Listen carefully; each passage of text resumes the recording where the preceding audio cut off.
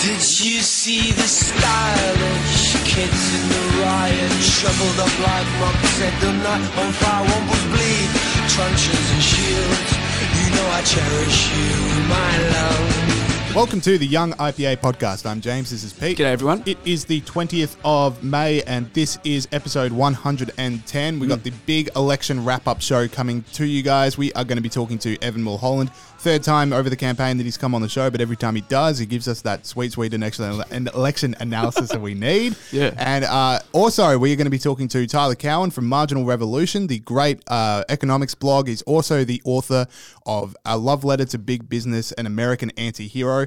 That's a huge interview for us to get, so thanks so much to Tyler for coming on. We're going to be talking to him about the book, about America's relationship with big business, and of course, what he's making of the election. But Pete, we really should talk election, because let me read a stat out for you at the start of the show. Ooh, this is hard evidence. Okay, so just before the election campaign started, Newspoll had it at 54 to 46 Labor. That is like 2 months ago, maybe less than a month ago. Yeah. What the hell happened? Well, That's incredible. Like, Scott Morrison, for all the problems that we have with him, he is now in the absolute pantheon of Liberal leaders. Like, who would have seen this coming? well, look, it was certainly a shock. No one said it was going to happen. I don't know what happened. That's a good question. We're going to ask Evan about that. But yeah, crazy stuff. We are coming to you on a Monday as well. We should mention to the punters out there. Yeah, so if anything major has happened over the Monday night break, apologies for me and Pete not covering it. Maybe we'll jump on, but only if it's absolutely major. Yeah. Because I'm going to be in Sydney. But yeah, Pete, so that is an out-of-control victory. Like, literally no one saw this coming. I saw Sherry Markson on Twitter doing a victory lap for saying a week ago that it wasn't over yet. Like, that's where we're at. You can do a victory lap if you were a week ago saying it's not over. Well, Like, no one is saying, I called this. apparently, and I'll get into this a little bit later because I don't want to give away one of my losers for this election, but there was a internal polling by both parties thought it was going to be much closer than people were thinking. People thought it was going to be an ALP victory, but apparently pollsters within both major parties thought it was going to be much closer. But I don't think they thought it was going to be a massive victory for the coalition. Yeah. So, well, we're going to get into this because we're going to get into winners and losers, but I think we'll just jump out there because polling is just, does anyone know what to do anymore? That's 3 in a row now. Like, no one saw Trump coming, no one saw Brexit winning, and now no one saw Scott Morrison winning the election. Like, do polling companies exist in 5 years? Like, what do we do? well, we've had PMs get the knife because of polls. Yeah, exactly. And they're not accurate. Yeah. Like, if Morrison gets a few bad polls in a row and they start talking about his leadership, you just say, polls are wrong. Yeah. I just think, as we can go back to polling for a second, but Scott Morrison can look down any election poll loss and just go, I can do that. You guys said that last 55, 45, child's play. Yeah, exactly. Watch me do it. Watch me do it. Think I won't? There's no one else. He can do whatever. He can get down to 39 and still think, good campaign. I can stay in it. That's right. And I don't know what is happening. Because, I assume they go, who are you going to vote for? Yeah. And they say X. And even the exit polls are wrong. So you leave the booth and say who you voted for. Yeah. Is it this silent Tory thing or? That could be it. And, just like the culture it is, you're much more likely to admit that you vote left than right these days. But just, it's wild. Do people just not answer the particular phones that they ring, or do people just not get back to text messages? Unless they really are proud of who they vote for, I guess. Yeah. It's wild. But yeah, so back to the election thing. It's a loss like that.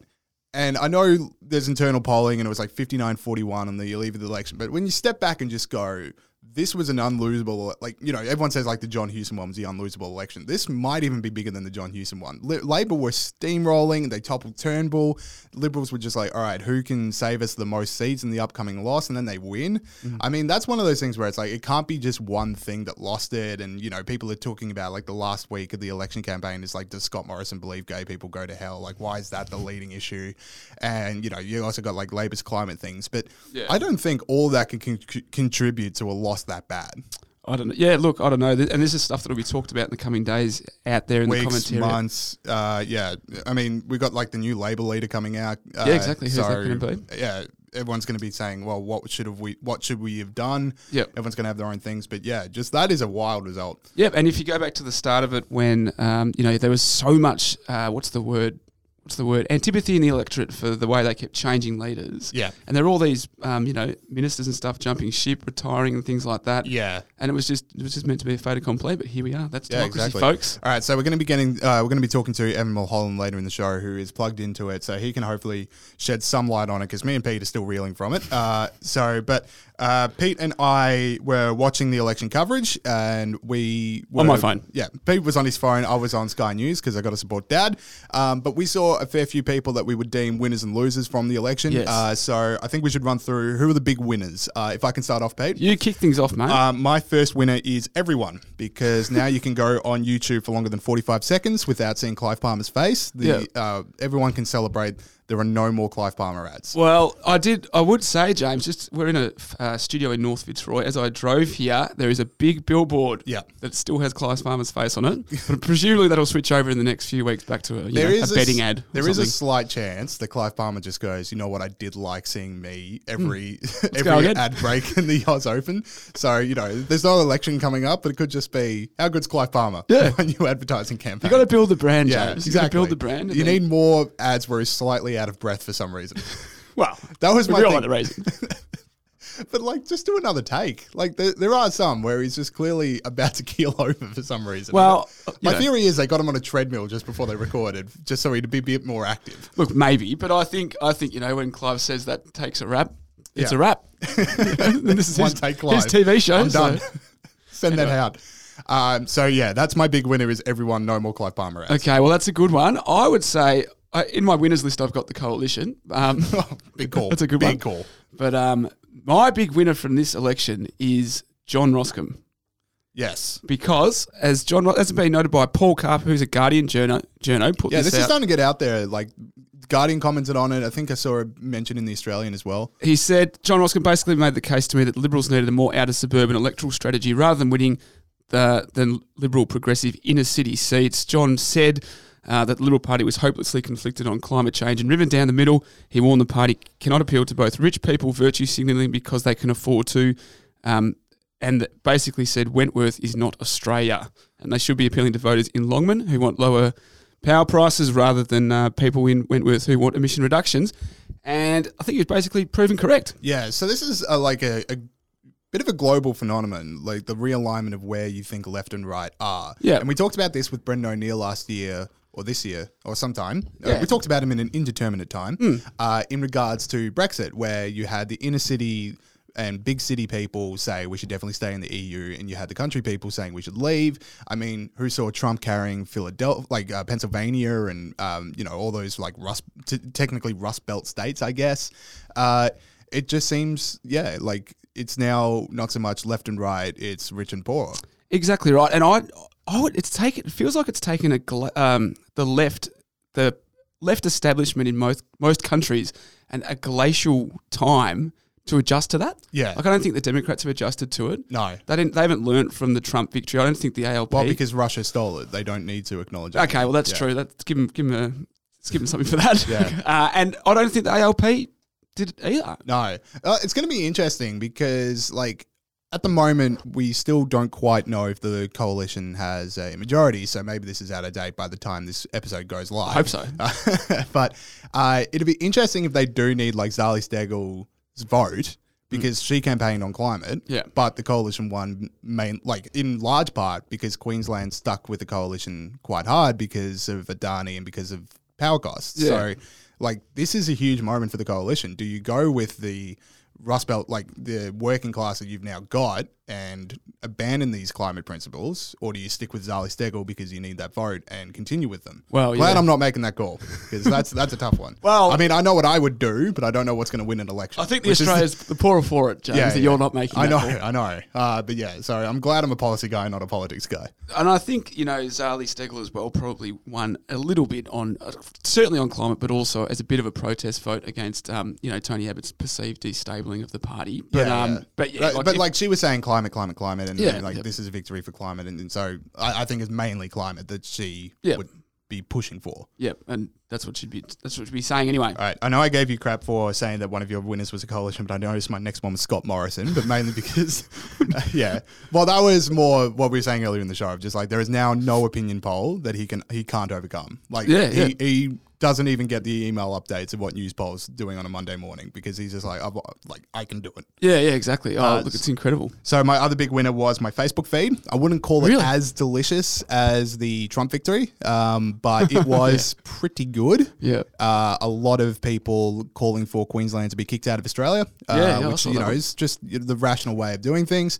A lot of people just completely lost, mate, because other people had their say in a democracy. Yeah, well, it's a terrible thing when people in the country don't agree with you. Yeah. I actually put a social media one in my losers list, which I might as well jump to now. Yeah, go ahead. Why is it a loser? I put left-wing people on social media. Yep. Lots of swearing. Lots of sooking. Yeah, come on, guys. Lots of throwing. It's a family.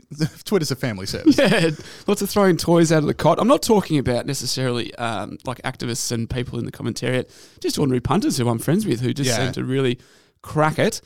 So based on that, not much of a good result for left-wing people on social media. I would say, as you sort of alluded to, not much of we need to realign and we need to reconnect with the people who used to vote for us. Yeah. A lot of Australians are cooked. Yeah. Blow up Queensland. One I noticed was Australia has voted for hate and division. Oh, like, was that genuinely? You reckon someone went in the polling booth and was like, I have love or I have hate, and I'm going to go with hate. What this country needs is a little more division. A little more division, a little more hatred, a little more lost hope. Yeah. Like if you genuinely believe that's what people go into a polling booth to do, you're never going to win an election. I think you are not going to appeal to people's virtuous side. So look, they were on my losers side based on that. But look, social media always a good thing after. Yeah. Do you have any more winners? Because I'm out. I didn't. I had Coalition and John Roscoe. Yeah, okay. Because, we got to say, as much as this isn't a win for the Liberals, there's a lot of people with egg on their face this morning because that result came out of nowhere. So, yeah. And Pete and I also like laughing at people. So, obviously, our losers list is going to be a bit more populated than our winners list. That's the kind of people we are. Yeah, we're tall poppy syndrome. We should really rename the podcast that. All right, so. That would be good, actually. All right, my big loser is Oliver Yates, would be my number one loser. So what happened? Well, he fizzled out quite. I think he finished fourth. Yeah. Josh Frydenberg stormed home. That wasn't even slightly close. Okay. Julian Burnside was second, and then I think it was, So Oliver Yates finishes fourth. So maybe a big winner could be the Murdoch Press because their press license stays. Yeah. Because if Oliver Yates got in, he was going to remove their non-existent press license. That's right. So maybe we could have passed that off as a winner. But yeah, Oliver Yates, sucks. What's Oliver Yates' day job? I don't know. I would find a way to monetize complaining on Twitter. Yeah. He seems to be quite good at that. If he can find a way to make that his job description, go at it. But yeah, certainly that is an absolute fizzle out of a campaign. Well, I've just sort of realised that one of the people I should have put on my losers list based on what you just told me was Julian Burnside. But it's not on the list, so no. It's too late. So it is too late. But connected to that, one of my losers was the great climate election. Yes. This was the election where the Australian people were going to tell their rulers that climate was very important to them and vote accordingly. As they wrote in The Guardian, I've got a Guardian in this week's episode, earlier last week in an editorial telling people who to vote for, the climate emergency is the most pressing issue of our time. For decades, Australia has seen the existential crisis looming and has failed to act on it. The coalition appears deaf to the rising clamour from the electorate. Yeah. Someone's deaf to the rising clamour. I don't think it was the coalition and I don't think it was about the climate. Yeah, so, there's two ways to look at that. Maybe it was actually the climate election. Yeah. And they lost. Yeah. It's no longer Australia's greatest moral challenge. So maybe I should put it in the winners list. Yeah. Well, it's open for interpretation, but yeah, definitely people the Greens said it was a climate election. Labor were pushing climate policies. Yep. And Australians didn't vote for them. Oh, this idea that Australians want action on climate change, it's like, have you met anyone that doesn't live in the inner city? No, they haven't. That's the problem. The best Batuta Advocate were on fire on Saturday night, and the best one I saw was vegan protesters starting to realise the farm raids didn't play north of Fitzroy. Yeah, people didn't like that. Unbelievable. Yeah. On the Potato Advocate, as you mentioned, the Night Watchman finished the day on 201 not out. It was pretty shout good. Out to Dizzy Gillespie, and it was very funny. Yeah, a lot of our losers list have quickly become winners. So yeah, that's wild. Okay, this is a definite loser. There is no way you can play this off as a winner. Sports bet. That is a massive loser in this election They're campaign. in my list as On well. Thursday, if you guys didn't know, Sportsbet paid out every single bet that anyone put on Labor to win the election. Why do they do that? And I don't know if you know, but Labor did not win the election, so they've had to pay out both sides. News just That did. is millions of dollars down the drain for Sportsbet. They did it because, like, they pay out on stuff that's definitely going to win so that people get their winnings and just go, well, this is free money, and they reinvest in something else and to do with the election. Is that why they do it? Yeah, Okay. like when Dustin Martin, sorry. Dustin! The great man, Dusty. When Dustin Martin won the Brownlow, they paid it out early to get everyone who'd put money on Dustin over the year to like start going, well, which ones are going to poll 3 votes in? So like, that's what they do, but just... Okay. You don't want to be that guy. Like, again, we're recording this on Monday. There is someone at Sportsbet HQ who is looking through his polling figures going, but. Yeah, I know. But Sarah told me that Labour would win. The final poll before Yeah. the election was 51-49 to I ALP. think they'd already paid out by that point. Yeah, they But paid out surely on that's Thursday. when the sweat beads start appearing on people's brows. Can I read you some of the statement that they put out? Yeah. So Sportsbet punters have declared Sunday's federal election run and won. They handed out $1.3 million. Sportsbet wrote, Labor have attracted several large wages, including one savvy punter who walks away with over $128,000 before a vote has been counted. They are pretty glad they paid him out early. Yep. And they said, punters rarely get it wrong on elections. Sportsbet's markets currently suggest Labor will win 82 seats and the coalition 63. Oof. Punters rarely get it wrong. Yeah. Man. Why is Polling that? companies are gone. Like, I saw one, so maybe... I don't know if he put it with Sportsbet and he got paid out, but I did see one bloke put $1 million on Labor to win. How bad was that guy Saturday night? Well, he should have bet with $1 million. Sportsbet. Yeah. I think he put it on when they were $1.13. So he was only going to win 13. Wait, what is that? 130. Yeah, so he's going to win a fair bit of money. But Yeah. like that, that's a rough day. That is a terrible day. $1 million. I guess if he's got $1 million to put on stuff, maybe Yeah. he's had other wins. Speaking of betting, so I was watching the Sky News coverage Mm-hmm. and I was just following along the odds and just seeing the coalition sort of trickle down. And then at $3, they were at $3 at the same time that Nicholas Rees on Sky News just goes, Labor's lost. And if anyone would know, it would be Nicholas Rees. So I was just like, let's jump on now. But Yeah. I only, I didn't put as much money as I should have. I only put $20 on. Why didn't I put my entire life savings? Oh, because you thought that maybe there's still a chance. I was just like, the principle of never bet more than you'd be annoyed at if you lost. But I should have gone harder. Well, you knew they were going to win, James. Yeah. No, sorry? You knew they were going to win. Yeah, but I only put $20 on. Why didn't I put everything? I think next the rule is next time you're thinking about punting on something, you should put punt all my big. life savings, and then next week Pete's just recording with someone else because I'm in the Bahamas. But exactly. That's I'll true. never lose again. That's the big thing. All right, do you have a loser? Because I've got 3 more. Yeah, well, let's do pollsters. I know we spoke about it earlier, but I just want to go into a little bit more detail. In the past 2 years leading up to last night's election, or Saturday night's election, the coalition didn't win a single news poll in 2 years. Yeah. Even as late as Friday night, they all had them. Labor had 51-49 on the two-party preferred vote. Exit polls are meant to be more accurate. The exit polls were also wrong, with YouGov Galaxy exit poll reporting a decisive ALP victory with a swing away from the government of 2.4%. So what is that? Is that just people walking out and lying about who they voted for? Well, that's what we said earlier in the show. Is just yeah. do people... Yeah, we did talk about that earlier. Good to know you're listening to yourself as you speak. Sometimes it's hard to know what we recorded and what we were actually just talking about. But yeah, okay. No, so let's not go over that again. Too soon. All right, I've got another loser here. So similar to Oliver Yates, big loser for me, Rob Oakeshott, or maybe the renewables industry as a whole, because Rob Oakeshott, of course, a fan of 100% renewables. Really? So he went down pretty hard as well. I don't know how a 100% renewable energy campaign didn't go down well in Cowper. That's surprising. But yeah, Rob Oakeshott gone. And I suppose because I've got a fair few losers here, I'll just combine 2 of them together. Yep. Get Up took a massive loss. Like the actual figure on how much money they spent trying to topple over the coalition in those seats that they targeted, there's a lot of like how much money was actually spent and where was this money coming from. But to only get 1 of the 5 is very embarrassing. Well, Like, I mean, they took down a former prime minister credit to who is to- now, he's now a backbencher though. Like, you didn't get Frydenberg, you didn't get, you didn't topple Higgins, you didn't topple Cowper. Greg Hunt's still there. That's a massive loss for Get Up. How much money got spent for very little result? I don't know. Yeah. That's a good question. No, how much money, Pete? Put a number on it. Yeah, Heaps. we're gonna be talking to Evan later in the show. That was one of his predictions, was that the teal independents were gonna fizzle out, which, apart from Zali Stickley did. So we'll get Evan's predictions Evan's take on that. But yeah, get up, took a massive loss. That is a lot of money down the drain. All right, I've got one more loser. So do you have any? No, that's it, mate. So my last loser. What? Well, this is a bit divisive because some people would play it as a winner. I didn't like it, but on Channel 9, they had Julie Bishop in the coverage, and any time that a sitting member were, when a seat was called and a sitting member had lost that seat, they were given the Bish boot. So there was like this giant, it was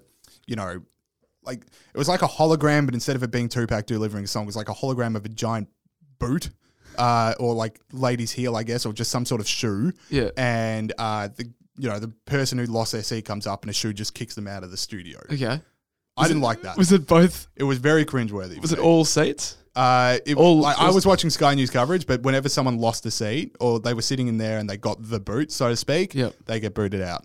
Didn't like it. It's very cringe. Like, you spend that much money on a hologram and you're like, look, we've got this state-of-the-art thing. We've got this big studio. We've got Julie Bishop here. Yep. How do we spend our money? A big boot. Well, I can just imagine the meeting where that one was ticked off on. Yeah. Down at Channel 9, did you say? Yeah. And, maybe it was Clive Palmer who thought of it and no one wanted to disagree with him. Yeah. But I don't know. Look, I'm not really to pass judgment, James. I haven't seen it, but I'll have a look at it and get back to you. Thanks so much for listening to this podcast. We're available on all good podcast platforms, as is the IPA's Looking Forward podcast. So make sure you're downloading and subscribing to both. And if you are listening through Apple Podcasts, make sure you leave us a 5-star review because that really helps us bring both podcasts to new people. So over on ipa.org.au, we have a few articles that you guys can read. The first and probably most important is that the IPA has a new chairman, which we're extremely excited about. I mean, obviously, we're very sad to see Rod Kemp go. He was a great guy and a great chairman for the Institute of Public Affairs. Hopefully, he's still around. But so Janet Albrechtson, though, extremely exciting. Have her on the show soon to talk about it. That's awesome. So you can read a message by Rod Kemp to the IPA members. That's available at ipa.org.au, just talking about his time at the Institute of Public Affairs and why he's so excited to hand over the reins to Janet Albrechtson. And you've also got, it's a bit out of date now, but certainly it's still poignant, is John Roscombe's last column before the election campaign, talking about how the sun is setting over decades of free market economics, because free markets were just something not brought up in this campaign. So you can go over to ipa.org.au and read those. And finally, if you'd like to become a member of the IPA, make sure you're heading over to ipa.org.au/join. You can join on any one of our programs that we offer. Just become a part of Australia's largest free market think tank and make sure you're standing up for freedom. And if you are already a member and you want to donate, you can also go to ipa.org.au and donate.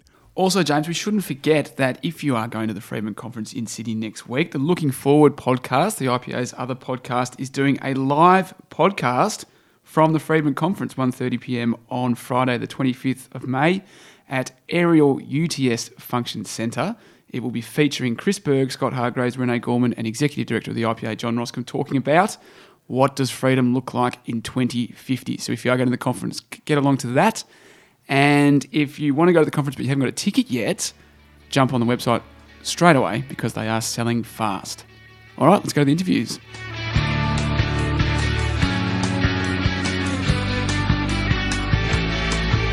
Okay, we are now joined by Tyler Cowen. Really looking forward to this interview. Tyler Cowen from George Mason University and from Marginal Revolution, a fantastic blog that everyone should be reading if they're not already doing so. And he's also author of such great books as The Complacent Class, The Great Stagnation, and his most recent book, which we're going to be talking about, Big Business, A Love Letter to an American Anti-Hero. Tyler, welcome to the show. Thank you for having me on. All right, brilliant. So in this new book, you claim that we don't love business enough. So why don't we love business enough, and why should we? There's a recent tendency to villainize big business and American politics. So you have Elizabeth Warren and Bernie Sanders, two Democratic presidential candidates, talking about splitting up big companies and the big tech companies. You also have President Trump, who loves to tweet against American CEOs and pick on them and basically say they're ruining the country. I think in an age of social media, we've become perhaps too cynical about many things. We judge business by the wrong standards. It's a scapegoat we blame for many of our problems. And in this book, I just tried to set out some of the basic facts about American big business. It produces things, it innovates, it gives us jobs. a lot of the criticisms of it are way overblown. Tyler, I think a lot of people understand that big businesses create jobs and that they produce a lot of things that people buy. One thing that I think people don't realise about big business is that they actually are great innovators. Why don't you talk about that for a second? Well, big business has a lot of capacities which small business does not. It tends to pay higher wages. It has far greater ability to command logistics. If you look at some of the best known American big businesses today, for instance, Amazon, well, it started by selling us books. Now it's number one in cloud computing services. In terms of developing logistics using robots in the workplace, Amazon has been a leading company. Google, now relabeled Alphabet as the conglomerate, has been a major developer of driverless vehicles. YouTube got so much better because Google put a lot of money into it, so you don't have to buffer your videos anymore. Facebook is working on artificial intelligence and was a pioneer in mobile advertising. So clusters of talent seem to matter more than ever before for innovation, and big business is very good for assembling them. Let's talk about young people. So we talked about how Elizabeth Warren and Donald Trump are, spreading distrust of big business, but young people in particular seem to be suspicious of big business, only 42% of whom support capitalism. So why do you think this suspicion is particularly prevalent amongst young people? If you poll young Americans, I'm not sure how it is in Australia, but in many polls, more of them will express a sympathy for socialism than capitalism, even though they lead fairly capitalistic lives. So I think that's an example of how business is acquiring a bad reputation. And there's this, halo over government, even though we have now one of the most irresponsible governments we've had at the federal level in my lifetime. So the intellectual and ideological climates are shifting. And I think, we're quite distant now from the history of communism. People have forgotten that. And there's simply a sense that socialism is something cool. Speaking of young people, everyone is both terrified of social media giants knowing everything about them, and yet many young people also broadcast literally every part of their lives. What explains that dichotomy? Well, I think the main violators of your privacy in most people's lives are your friends, acquaintances, and colleagues. And people instinctively know this. Facebook is not actually going to take that zip file it has on you and, send it to potential employers or use it to ruin you. That is not their business incentive. So your friends and people say at school or at work, they gossip about you all the time. Some of that is pretty vicious. So I think it's actually common sense that we, in practice, trust social media companies a fair amount. The main critics of Facebook, I found, are newspapers who are major competitors of Facebook. I think there's the hostility in business in America is strongly concentrated in the intellectual class and media, and not so much ordinary Americans who simply use the services of business. I'm also one of those guys that thinks okay, Facebook isn't actually going to use my data against me, but surely there is some nervous stuff where you're talking about something in conversation for once and suddenly an ad pops up on your phone. Or I remember I was just in my car at a place I hadn't been for 2.5 years, and it said previous journey was to this destination. It'll take you 2 hours to get there now, and it just want to make me throw my phone out a window. So do you have any moments like that where you're just this is getting pretty intense? Well, I try to stick with social media where ads are at a minimum. So I spend more time on Twitter than Facebook. Occasionally I see a sponsored tweet.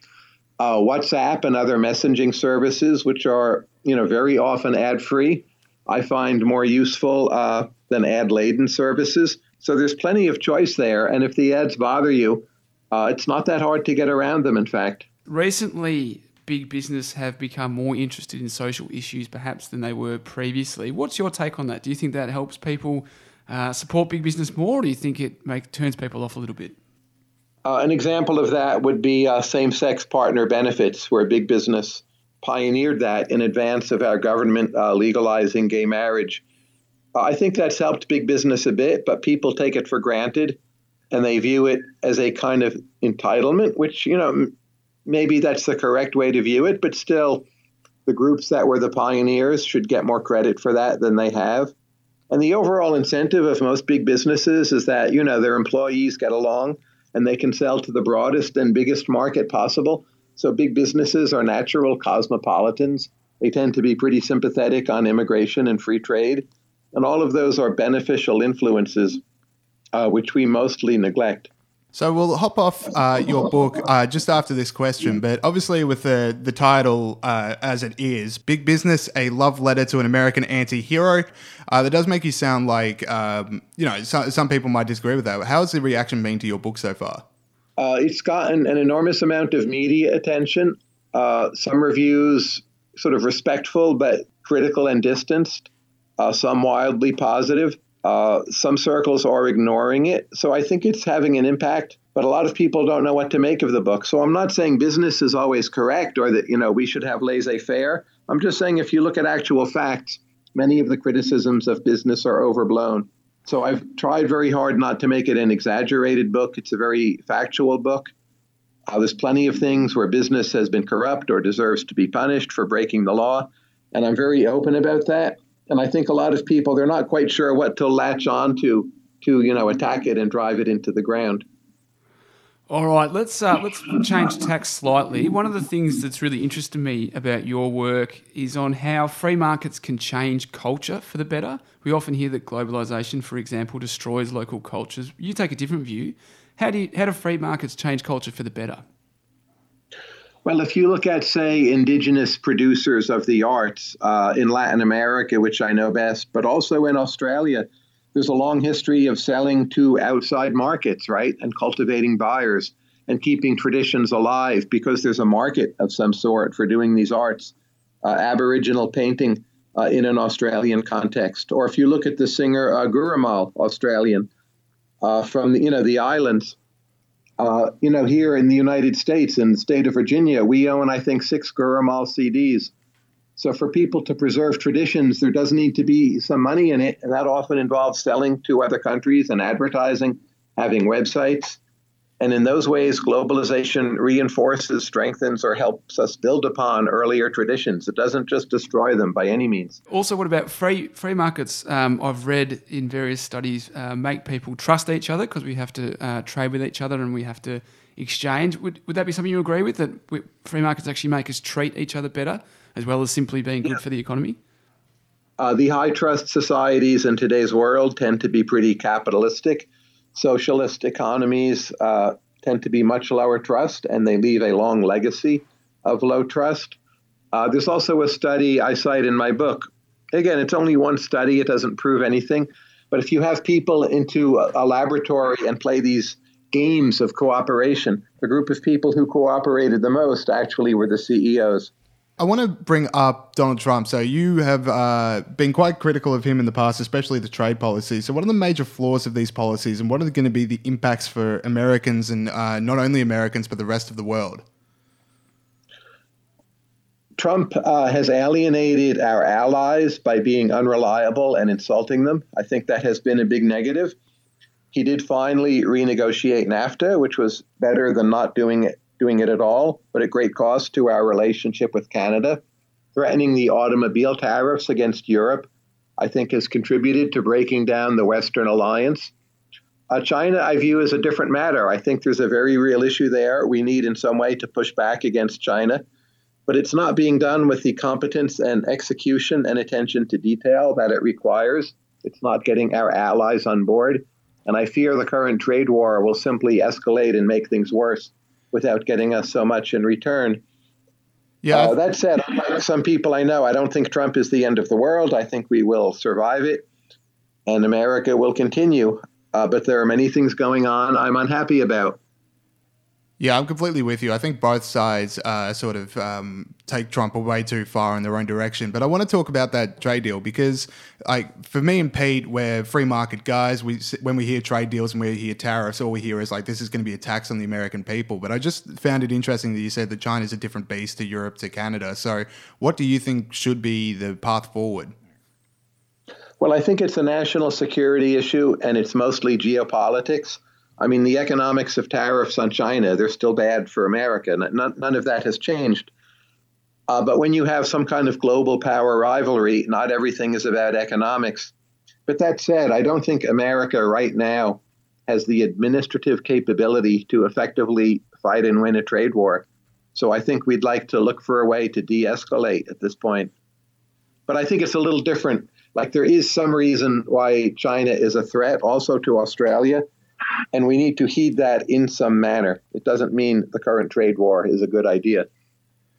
Is there anything? Is there anyone in the 2020 presidential race that you think might be more equipped to handle the China problem, from what you've seen so far?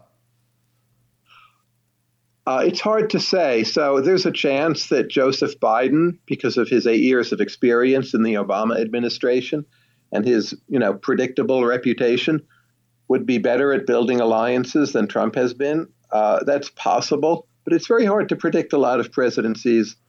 Overall, I'm not very happy with the whole slate of candidates, and I don't expect to be happy at the end of the process. So, Tyler, it seems like you're quite an optimistic commentator. You spend a lot of time explaining why things aren't as bad as some other people like to say they are. Are you optimistic about the future? And if so, why? Well, for most countries, I'm quite optimistic. For most or maybe all of the West, for Australia, global growth right now is pretty steadily between 3 and 4%. And if you just play out that logic, that means, each year we get a much better world. Social indicators around the world are improving. There are always big challenges, but if you had to pick the challenges of any point in time, like in all of world history, I think the challenges of the last 10 years actually seem to be the most manageable. And we tend to overly focus on the negative. Social media make the negative more salient. It's pushed in front of our faces every day. And I think people overreact a bit too much to that. Yeah, absolutely. And this sort of brings up, because we talked earlier in the show about how young people are really attracted to socialism despite the fact that they lead capitalist lives. And it's sort of that disconnect between seeing the good around them and just still pining out for socialism, which has caused a lot of damage in the past. So how do you think we can talk to young people about freedom? We can talk to young people about the benefits of free markets and globalization? Right now, we're losing with young people, at least in the United States. I've only been twice to Australia, and not recently. Universities are not capitalistic environments, I'm sorry to say. And I think in many ways that's a pernicious influence. So personally, I try to work within universities just to make people more open-minded, more tolerant. I guess I actually believe in the long run, common sense will win out. Not that everyone will agree with me, but that nothing too terrible will happen. But right now, I just see a lot of movement in the wrong direction. And so many of these spokespeople for market-oriented ideas tend to be older or more establishment. And what's winning over like hearts and minds of the young are some of the right-wing ideas I'm not so crazy about, such as a certain kind of hostility to immigration. So just kind of in the micro level right now, that all seems pretty bleak to me. Right, yeah, because obviously with the rise of Alexandria Ocasio-Cortez, it's a huge, she is so incredibly popular with young people at the moment and is pushing some ideas that, we'd find pretty horrific. But I find it also interesting that, the biggest proponent for basic, quote-unquote socialism in the US is Bernie Sanders, who isn't exactly the youngest person in the world.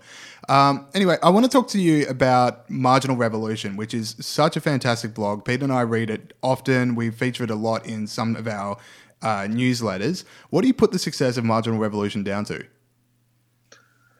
Persistence. So I personally have blogged every day for 16 years. So every day people know there'll be something on the site. I try to make it new and interesting. I realize that I'm often more of an editor than a writer, and I'm happy with that. A lot of people who blog, it's just all about me. And no one is that interesting every day, 4 or 5 posts a day. But if you view it as producing a kind of magazine and sometimes interjecting your own opinions, I think that can succeed. And just staying at it, the returns to having a long time horizon and always trying to improve what you're doing, people underestimate that. It's a kind of compound return to your own learning. That's an interesting way of looking at it, Tyler. We always think about how we're going to spread freedom here at the IPA and with young people. Is that what it is about? Just keep going and going and going over a long period of time? Because you're obviously an expert at using technology to reach young people in your field. Well, I'm not sure we have a choice, right? So you keep going. Obviously, one does believe one's own ideas have some merit, or we wouldn't be doing it. I would say don't get too depressed or down at momentary reversals. understand there are returns to quality in the longer run, and sort of act and write with integrity and authenticity. And I think there will be returns. I mean, that's part of my basic optimism. But I get that, not every day or every year does it always look so great. I like that. There's a recurring theme here of just keeping on going. So I guess that brings us to last question. So I know you've just released a book. Obviously, you're doing a whole lot of interviews and media for it. So what would be next for Tyler Cowen after this? Is there another big book on the horizon that you're putting your mind to, or we're just going to put this one to bed at the moment? There's nothing pending, nothing soon, but I am becoming increasingly interested in the issue of talent search and how it is we find talented people, and what does social science know about talent and how to find it. So I'm at least exploring that topic. But the next book seems to be right now pretty far away. So, Tyler, we know that you're working on a new project called Emergent Ventures, which is focused on young people. Why don't you tell us a little bit about that? Emergent Ventures is a charitable project where I am the grant giver. And the idea is to cut the bureaucracy out of grant giving and foundations and philanthropy. So people who apply, they submit a 1,500-word proposal for some kind of new idea or project or just investing in their talent. And then we have a fund of money to give out to people who are ambitious and creative and maybe will make a difference in the world. So any of you out there, if you're interested, I would encourage you just to Google Emergent Ventures and you can read more about what we're about. Yeah, that sounds absolutely fantastic. Definitely get involved with that for our listeners out there. Just before you go, your book, An Economist Gets Lunch, was awesome, by the way. I just wanted to say that because, just the tips that are in that book have just absolutely led me for the last 7 or 8 years whenever I go get food. And you live in such a wonderful food country. Oh, yeah, really? Because I find it's a lot easier when I'm traveling abroad. Like in Europe, it absolutely cleans up because my favorite tip in that is just if you can see people from the country that you're trying to eat in there, that is going to be a good restaurant. And when you're overseas, if you see tourists in a place, I'm running in the other direction where everyone else is this seems nice. That's good. Melbourne is fantastic food, I think. Sydney, I've never been elsewhere, but Australians are lucky. So Tyler Cowen, the author of the new book, Big Business, A Love Letter to an American Anti-Hero, and from the absolutely excellent Marginal Revolution blog. Honestly, if you don't already read that, go out and read it. It is fantastic. Tyler, thank you so much for coming on the show. Thank you both for your time.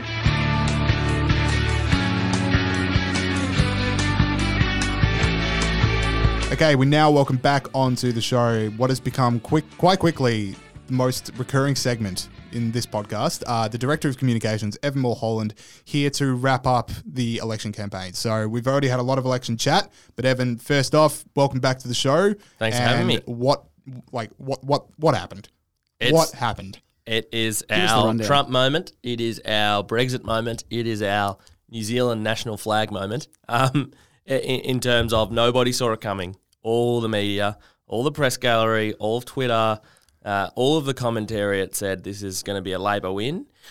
Throughout the campaign, the coalition had consistent messaging, a small target, consistent messaging, whereas Labor had a big agenda. There was a lot of things to poke holes in, and the coalition cut through.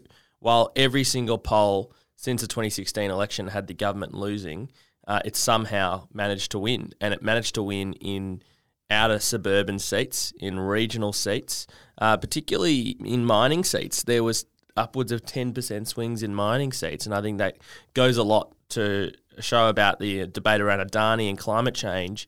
Maybe around Ultimo and the ABC, climate change is a massive issue, but when you get out to regional areas where their jobs reliant on coal, it's a much different story. Was that the single biggest issue, the climate change thing?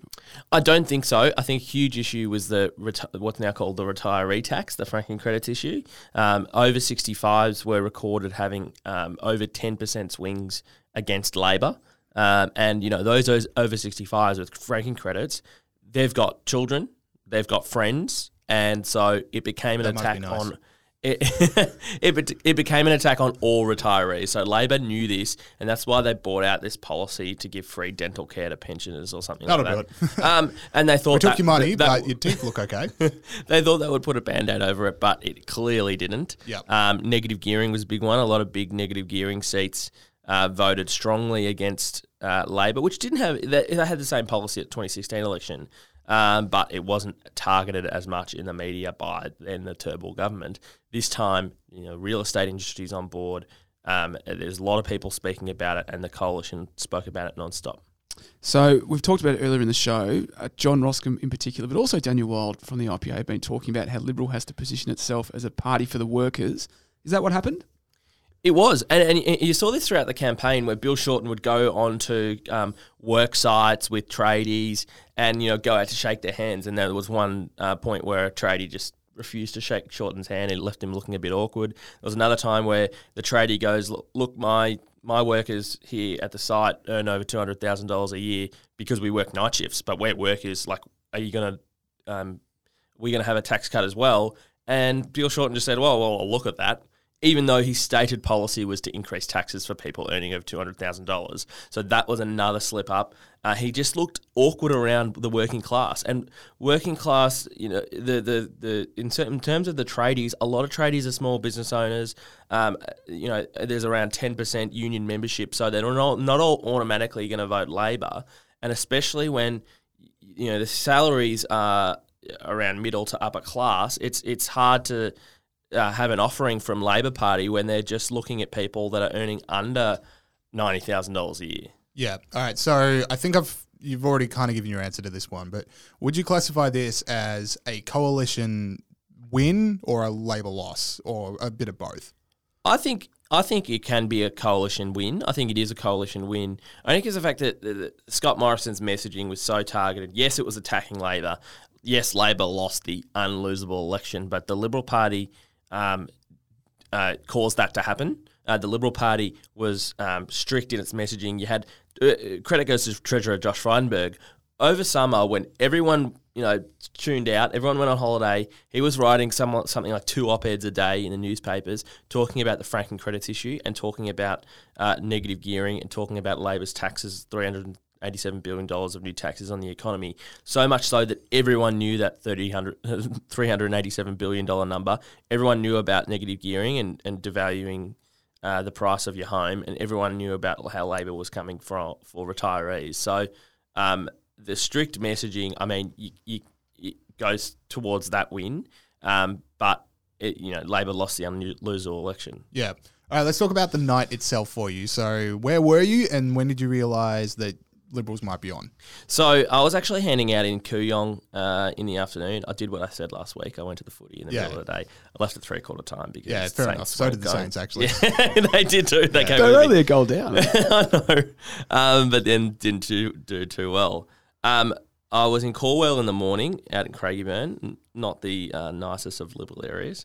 I think it's the safest Labor seat out there, but helping a friend who was a candidate. And in the afternoon, I was in Kooyong in Hawthorn, which was all right. There was a lot of greenies out there. I think both the Australian Conservation Foundation and Get Up had people handing out, as well as this independent and all these other things. So I was actually scrutineering when I could see the results coming in on Twitter. I was scrutineering our own booth, which went okay, but I was looking on Twitter, and all of a sudden the Liberal Party is looking ahead in seats like Bass, like Braddon in Tasmania, like Macquarie, I think, which we might just get there, but I think Labor might pop ahead. But seats like Lindsay, Reid, Herbert, and we're actually taking seats off Labor and holding our own marginals. And that's when I thought, wow, we might just win this. Yeah. But it's going to be close, and if Labor end up winning, it's not going to be anywhere near the victory they thought they'd have. Yeah, because I was watching the Sky News coverage at home, and every time they crossed to, I think it was Nicholas Rees and Kieran Gilbert who were at the Labor HQ, and like it started out, everyone was having a pretty good time, a lot of balloons, and every time they crossed back, it just like the room was sadder and sadder, and you could hear less things behind them, and the Liberals were really starting to pick up. Yeah, and then at 8:30, it was basically like, yeah, it obviously like it still hasn't been a majority, but at 8:30 it just seemed to be, I don't see how Labor can win from here. Yeah, because they were their spinners were trying to send messages throughout the night like Labor will probably win, but might need a couple of independents and the Greens, and then it looked like even with the combined Greens and independents, they weren't going to get there in their own right. Yeah, and that's because the Liberal Party, for much as Labor spin doctors were basically telling the entire press gallery who bought it hook, line and sinker during the election that Victoria was going to be a replication of the state election, that people had their baseball bats out and the Liberal Party was going to lose a swag of seats. The Liberal Party lost Corangamite and Dunkley because of the fact that they were made notionally Labor seats in a redistribution. Yeah. So they were already Labor seats. They won both of those, but the Liberal Party is ahead in Chisholm at the moment. I don't want to preempt it, but that we're ahead on counting by like 200 and something votes. And the Liberal Party held in Latrobe and Deakin, which the union movement, the Labor Party, poured hundreds of thousands, if not millions of dollars into, yet outer suburbia in Melbourne were supportive of ScoMo. Yeah, exactly. All right, so what I want to ask is all right, so we don't have a majority yet. We don't quite know what's going to happen. And it does look like the coalition are going to need Zali Steggall on board. But like we were talking about this earlier in the show, there's the upcoming question they're going to have to decide is what's their climate policy look like if you need Zali Steggall, but also you won because there was a whole lot of working class people that voted for you that weren't exactly on board with Labor's climate policies. So what do you reckon is going to happen with all that? Yeah, look, I think the coalition it can't afford to be pragmatic on this. I actually disagree with the point. I don't think they're going to have to rely on Zali Steggall or in any other independents. I think they'll get about 76 to 78 seats. Oh, wow. So they'll be able to have a slim majority, if not a better majority than they had in 2016, which would be good. At worst, they can rely on Bob Katter. The Liberal Party had massive swings in regional seats and in mining seats. Even in the New South Wales safe Labor seat of Hunter, the Liberal Party is within striking distance of Joel Fitzgibbon, who's a long-time Labor member there, because it's a coal seat. One Nation got like 20% of the vote there, so Labor voters are hopping on One Nation and the Nats rather than voting Labor again because they've appealed to this inner city base. Labor thought that the calculation on Adani, for example, there would be huge gains in Victoria, but and you know they could hold Queensland. That didn't happen. There was a tiny swing in Victoria and a massive swing in Queensland. So it shows Labor need to move more to the pragmatic centre on this. The Liberal Party doesn't need to float out anywhere. The Liberal Party is one government. So if anything, the Liberal Party should go the other way and support these coal workers and coal seats that have given you this massive endorsement. So what are the challenges now for Australia and the IPA? We've spent a lot of time over the last year sort of critiquing ScoMo's leadership and policies. What do we have to look out for now? Well, a critique that was made during the campaign was Scott Morrison doesn't have much of a third-term agenda. He's got his tax cuts, his income tax cuts, moving the bracket, I think, from 43,000 to 200,000, making that one tax bracket, which I think is good reform. But after that, he doesn't really have an agenda. So what we can see there is, the IPA has put out an agenda. We put out our 20 ideas to fix Australia. So I think the coalition could look to some of the IPA's ideas to look to things like not going ahead with a divisive referendum to divide Australia by race, looking at things like fundamental tax reforms, like giving income tax powers back to the states, real reform of the federation, things like that, and stopping subsidies to renewables. So there is an agenda there that the IPA has put forward that I think a lot of Liberal Party members now can adopt and say, hey, after this, we should look at things like, privatising the ABC, or at least merging the ABC with the SBS, or privatising Australia Post, some things that'll bring revenue back to the government in a Liberal way and reduce the size of government. All right, cool. So on Saturday night, we saw two political careers come to, two big political careers come to an end. Well, maybe Bill Shorten comes back, but yeah, Tony Abbott out of politics now, and Bill Shorten. So what did you make of both of their days and basically their careers? Well, I think, in Warringah, obviously Abbott lost. That was hard to see. It's quite a shame. He was a very good local member and a very good historic figure in Australian politics. He led the Liberal Party back into government. I think his speech was quite gracious. He said he'd rather be a loser than a quitter, and go out. I said that's an all-time sniper, Turnbull. Yeah, all-time sniper. Go out fighting for the things he believed in. And without Tony Abbott pushing against Malcolm Turnbull, would the Liberal Party still be in government right now? I don't think so. Yeah, you skillfully avoided James's question before. You described what you did during the day. What did you do to celebrate at night? I went to the drinks at Kooyong, Where Vibe? What was the vibe like? the vibe was ecstatic. I've never seen so many people at a Liberal Party function, and people just couldn't believe it. It was really our 1993. We've never had that kind of election where we've won an election no one expected us to win. And it was awesome. And I believe James Bolt also showed up as well. It takes a lot to get me to a Liberal Party event, but I did hear there was free beers and extremely good vibes. So, yeah, I ducked my head in. It was great. Yeah. What about next day? Did the party continue? I was a bit hungover in the morning, but I How did you solve that issue? I soldiered on and went to a long brunch. If a I know bottomless from brunch. Mulholland, he doesn't let mere things like a hangover get in the way of Yeah. having a good time. Good stuff. All right, cool. All right, sorry. Start of the election campaign. You came on the show. You gave us 4 predictions that you said this is going to happen. And I got to say, you did pretty damn well, to be honest. So I'll read them out, and then we'll go through them one by one. I don't call him the spinner for I nothing. do not call him the spinner for nothing. So let's go through them one by one. All right, so your first prediction was that major party candidates will be dumped. Now, we saw a fair few of those. Like, we'd already seen some by the time that you already appeared on the show. But, yeah, which one was the most incredible dumping, do we reckon? Labor had this candidate. I think he was like 28 years old. So they had this candidate that made all sorts of awful jokes when he was like 23. Yes. I think this is going to happen more and more with more young people putting their hand up. Yeah. It was like he was putting up all these memes, making rape jokes. Luke Creasy. Luke Creasy Yeah. is a name. I'm actually in that electorate, so luckily I had a Liberal candidate there I could vote for. But you had him. You had a lot of coalition candidates.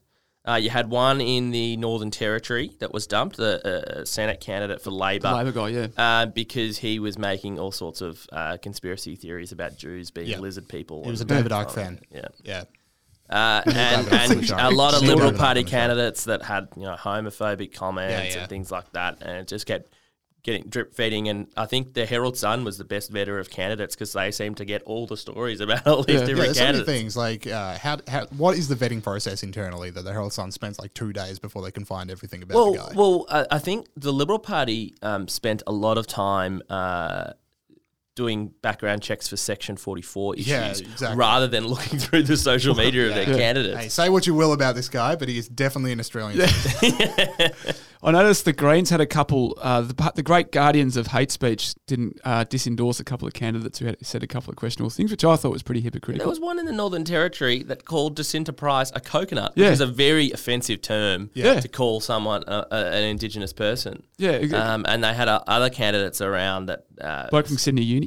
Yeah, what was he was how do I describe this? It was a bit sweary, but he sort of said stuff about Christians basically. Yeah, and the footage came out of well handled during the same-sex marriage debate. Footage came out of the Vote No people having a peaceful protest at Sydney University, and he was calling them all sorts of awful things. Yeah. All right, 100% true. All right, let's go to the next one, which is Teal Independence will fizzle out. Now I'm giving you another check for that one. Teal Independence went 1 for 5, I think it was. Yeah. So Zali Steggall beating Tony Abbott, but the other ones, the famous ones, Oliver Yates, etc., they all went down. So what did you reckon of the Teal Independence? Yeah, and I said then, this was very transparent in that the Green left movement in Australia, your Australian Conservation Foundation, your Get-Ups, they had abandoned the Greens political party as a vehicle for power and influence and jumped on these independents that were supposedly soft liberals, liberal on economic issues, but really radical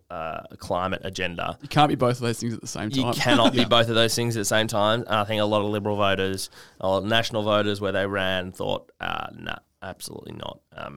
We can see what you're doing and we're not copping this. And Oliver Yates, who we spoke about last week, he got like 9%. Julia Banks in Flinders actually got about 15%. Oh, so defecting was a good move. 15's a good number because her 15 minutes of fame. Yeah, any other independents that you want to talk about? Where else did they? Oh, there was one that ran in Mallee that got quite a bit of vote, I think, and there was one that ran in Farrer that got about 20% of the vote or something. The Liberals still won, but the Farrer one was less of a Teal independent and more of a I'm going to talk about water issues and I think it was a big backlash against Susan Lee, the local member, because she spent time talking about banning sheep exports. It's like you're talking about a major industry in your electorate wanting to shut their jobs. Yeah, exactly. All right, we'll move on to another one here. This one I'll give a question mark to. Major party leaders will do weird things. I think we actually got out pretty even on that campaign on major party, like viral moments of major party leaders. Like there was no massive onion one. Yeah, was it politicians or major? We spoke about at the time that Shorten applied his sunscreen with his knuckles. Now, was that this campaign or was that previous? previous? That was this campaign. Oh, okay. That's a big it happened tick that week. I came in last time. Yeah, that's I no longer think that's weird. You didn't think it at the time. I listened back to the interview this morning. You defended it then and you're still defending it. Because otherwise your hands get all sticky. No. I reckon he's Bill Shorten did this thing where he didn't want to answer questions from certain journalists, and So he started doing the sunscreen thing again. And everyone's like, God, I'm out of here. He put up his hand at the journalist and was like, and the little party just grabbed that footage and was just like rolling with it. Like, yeah, that's a gif right there. It was really weird. All right, so, okay, well, I'm changing that to a tick. So you suddenly 3 for 3 ticks. And the last one you said, and I can't even give you a cross for this because literally everyone got it wrong. But you said Labor would win, but it's going to be a lot closer than people think, which, to be honest, is like the closest anyone got. No one saw this coming. Yeah. So I'm going to give you just a... Yeah. Nah, there's no participation award. You got it wrong. Yeah, fair enough. Pete, all right, so you got terribly I got a wrong. free cheeseburger from Macca's or something. Yeah. Could I don't know. I know we're getting late, but one more question. The internal polling of the parties they knew it was going to be really close, didn't they? That's what. I think, and both parties in the end, like you could see from the polling that it was actually the trend. It was getting closer. I think the major parties knew a lot more than the polling suggests.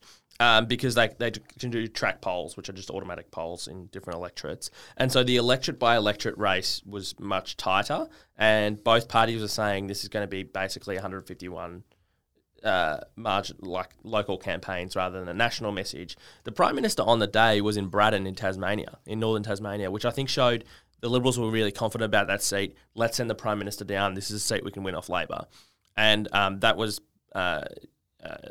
unexpected that a Prime Minister would not be in their home state for the entirety of the election. He actually went to a different state. So no one saw it coming. No one saw the extent of the swing. One thing that was a kind of predictor about Queensland was Bob Brown's convoy throughout the country, the Stop Adani convoy. And it went through a town called Clermont, which is the closest town to Adani. And they got absolutely run out of town, and the local pubs and businesses said they wouldn't serve them. Wow. They had to set up their own camp because no hotel would accommodate them. Yeah. And they had out of a town of 5,000 people, they had 1,000 people there. And that seat voted 80% to Ellen. That town voted 80% to the LNP. Yeah. Right. It's almost as if Adani is actually popular once you leave the inner city suburbs. Absolutely. All right, Evan, thanks so much for all your work for this podcast over the election campaign. Thanks so much for coming on. We'll have you back on soon enough. So thanks so much. Thanks, guys. Right. See you, mate.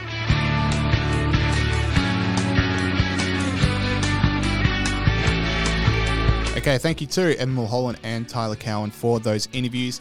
All right, so we're now, this has been a long show. There's been a whole lot of election coverage, so we are going to absolutely fly through this because, we got to get out of here very quickly. So no mucking around. We know you guys are busy people. Yeah, no mucking around, Pete. I'm going to ban you from mucking around. Well, and ban myself, all right? I'm a good person like that. I'll get my game face on. Yeah, all right. I would actually count all this as mucking around. This is endless babble and this is nonsense, waffle. and we should move on. We should move on right now. Yeah. No more baffle and nonsense. Okay. Nonsense. All right. Let us kick us off, Pete. What have you seen this week? Well, what might be called by some more cynical than me as to be a cynical move from Rugby Australia, they put out their press release about... So it's cynical as a cynical move? So cynical, double cynical. To recognise the cynicism. Oh, You have to be cynical to recognise the cynicism. Because Rugby Australia put out their thing on Friday night about Israel Folau getting the sack for his famous Instagram post, which you all know about. Yeah. I won't go through that. Fantastic news dump move to do it late on Friday night, day before the election. That's no right. one's paying attention. That's when me and James put out all our bad news. Yeah, just psst, we fired him. Yeah. Move on. Yeah, exactly right. So obviously he got the sack. Now he's got till 3 p.m. today, which is Monday. So as I said, we're recording on Monday to say whether or not he's going to appeal this move. But yeah, no, he got the sack. So that's the story. Yeah. They're the latest developments. Yeah, it's fascinating, and it kind of bleeds into, because Scott Morrison was asked, do gay people go to hell in the, last week of the election, and it's just no one cares. does anyone really, like, did anyone's, I maintain, did anyone's day fully get ruined by the fact that Israel Folau thinks this stuff? Like, does anyone, like, really... I've seen a lot of fake outrage and a lot of like sports journalists say, how can he possibly say this? What I haven't seen is like, you know, I thought of Israel Folau this way and now I can't even see him pick up a ball without vomiting in rage. Well, potentially, I don't know, like maybe young gay people who are rugby fans or whatever might be affected by it. But I think in general, you know, yeah, he's like a rugby to the point player. where it's like he should have been fired. Like, Exactly, I can never watch another game of rugby again. I think what he said was stupid and don't think it's true. And but apparently I'm going to hell. Yeah, well, on numerous counts, I'm going to hell. Same. I sort of qualify for a couple of those categories. Yeah.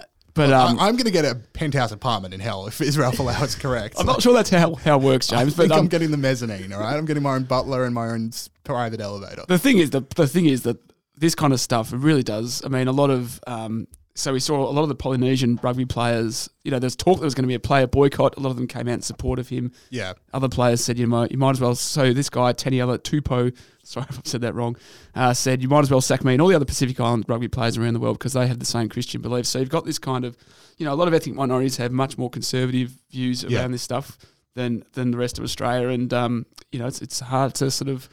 What's the word? Compromise, not compromise. I have a solution. Things. I have a solution. Okay. As a society, I've said this before on the podcast. Here's my solution. As a society, we stop caring what sports people think about politics. Well, I mean, obviously we can find it interesting, but we stop actually having our moods affected by it. Well, certainly not all sports persons. I think all sports persons. Sport people. Yeah. You gotta prove that you're really smart and interesting before we start to care. Yeah, okay. I'll allow that, but mainly I'm just saying I don't care. Anyway, so we'll see what happens with that. Yes. Because he might appeal. All right, I got one for you guys. So, this is an interesting thought experiment. Well, not a thought. Well, it's going to be a real experiment. It's an experiment. Actual experiment. But basically, okay, so the state of Idaho in the US has a big regulatory code. Now, deregulation is a huge thing in the world at the moment. Obviously, you've got the Trump 1 in, 2 out rule and all these other things that are happening. So this is basically that principle on bath salts or on whatever gigantic drug you want, steroids, whatever. But they, like Idaho are resetting their entire regulatory code on the idea that any regulations that they actually need will be reintroduced. That's right. But it's a way to get rid of all the dead regulations that only exist to slow things down and to protect incumbent businesses. They're the ones that are going to bite the dust. Well, yeah, it's kind of a weird thing they've got in Idaho. At the end of every year, they have to reauthorize all their whole regulatory code, and normally that's just sort of passed through as a kind of convention. But this year, the legislature wrapped up an acrimonious session in April without passing a rule reauthorization bill. So as a result, come July 1, some 8,200 pages of regulations will expire. Yeah, so that's why it's an experiment, because we don't know what's going to happen. No. Probably it's going to be all fine, and the regulations that you actually need will be reintroduced swiftly. Yeah. And, you know, 5 years later, people are going to go, wasn't there that regulation that, you know, X needed to happen before Y, and no one realized that it was gone because you didn't need it, and suddenly all these companies can just, you know, employ more people and start business ventures and stuff like that. There's all those people braiding hair without a license. Yeah. How can we let that happen? Yeah. So it'll be interesting. There's a lot of jobs that, you know, are going to hit the dust because, you know, a lot of companies do have to hire people that's sole job is to comb through compliance. Compliance. So that'll be interesting to see, but I reckon it's going to work out pretty well for them. That's right. Our argument is that the job gains from deregulation outweigh the job losses, but we'll keep in touch with this because we'll see how it goes over the period. So that is fascinating. We'll give you plenty of Idaho updates. All right. And then last but certainly not least, Pete, you saw a pretty good tweet. So I saw a tweet from Mark DiStefano, media and politics reporter for BuzzFeed UK, who tweeted last week, new in email to staff, The Guardian says it's changing the style guide's one way of putting it, when reporting on climate change. So this is a leaked email from The Guardian. They wrote, we've recently been reviewing the language we use in our coverage of the environment and whether we use terms that accurately reflect the phenomena they describe. The phrase climate change, for example, sounds rather passive and gentle when what scientists are talking about is a catastrophe for humanity. Increasingly, climate scientists and organisations from the UN to the Met are changing their terminology. So I'll give you some examples of the terminology they're talking about. Use climate emergency, crisis or breakdown instead of climate change. Use global heating instead of global warming. Use wildlife instead of biodiversity. I don't really get that one. Use fish populations instead of fish stocks. And the kicker for me, use climate science denier or climate denier instead of climate skeptic. My big takeaway with this is who wasn't already adhering to this? Yeah, I know. Like, who flicked through The Guardian and goes, you guys could really ramp up the alarmism a little bit. It's not alarmist enough. Yeah. So, look, that's really interesting. I mean, The Guardian's such an important broadsheet newspaper that it gives us the truth about the world and doesn't exaggerate anything. So I'm shocked by this. Can I also, there's the serious points to be made, but also global heating sucks. Like, really, you had a meeting, you decided it was global heating? It sounds like everyone's got a heater. Yeah, exactly. I just thought, it is getting a bit chilly around here. Like, we had global warming, and then things got colder, so it got changed to climate change. So you could say that anything was climate change. But global heating brings you back to square one and doesn't sound as cool as global warming. Yeah, I agree. I think they need to rethink that one. And, just say apocalypse. Say apocalypse. Anything is the coming apocalypse and the apocalypse that we were all if you want to really get people clicking on your articles, just say apocalypse. And apocalypse enablers. Yes, apocalypse enablers. And instead of climate science deniers, it should just be 4 horsemen. Or murderers. Yeah. Oh, good. Yeah. Anyway, tyrants, murderers, dictators, just any of those. So something for the Guardian to work with there. Yeah. So bring us in. Just bring us in for a good Guardian. We'll sit all your journalists down, just talk about alarmism. I think Pete and I will eat a cupcake. I hope that cupcakes are provided at this meeting, and we'll tell you how things should be. Happy to help. All right, that is it for the show this week. Thanks again to Evan Mulholland and Tyler Cowen for those interviews. Make sure you're downloading and subscribing to not only this podcast, but also the IPA's Looking Forward podcast, and telling friends and family about it. Anyone that you know that cares about politics, tell them about the shows, get them subscribing, available on all good podcast platforms. Ugh. And if you are listening through the website, make sure, great, thank you for listening through the website, but it's so much better for you and easier for us if you are listening through a podcast platform, so just make us part of your feed. It's all good. And make sure you're leaving us a 5-star review if you are listening through Apple Podcasts or iTunes. Really helps us bring new people to the show, which is awesome. And if you are already a member of the IPA, that's awesome. If you're not, go to ipa.org.au/join. We've got 3 different membership packages that you can buy. Sign up now, become part of the IPA's leading voice. Become part of the leading voice for freedom in Australia. Man, Nina was so much better at this than I am. So, Nina, come back. We miss you. We need you. Desperately. Make sure you go on ipa.org.au/join. Become part of Australia's leading voice for freedom. Become part of a growing community. And if you are already a member, make sure you're donating. Go to at IPA. You can donate and help the IPA become even bigger. All right, cool. See you guys next week. Stay up. You're cherishing my love.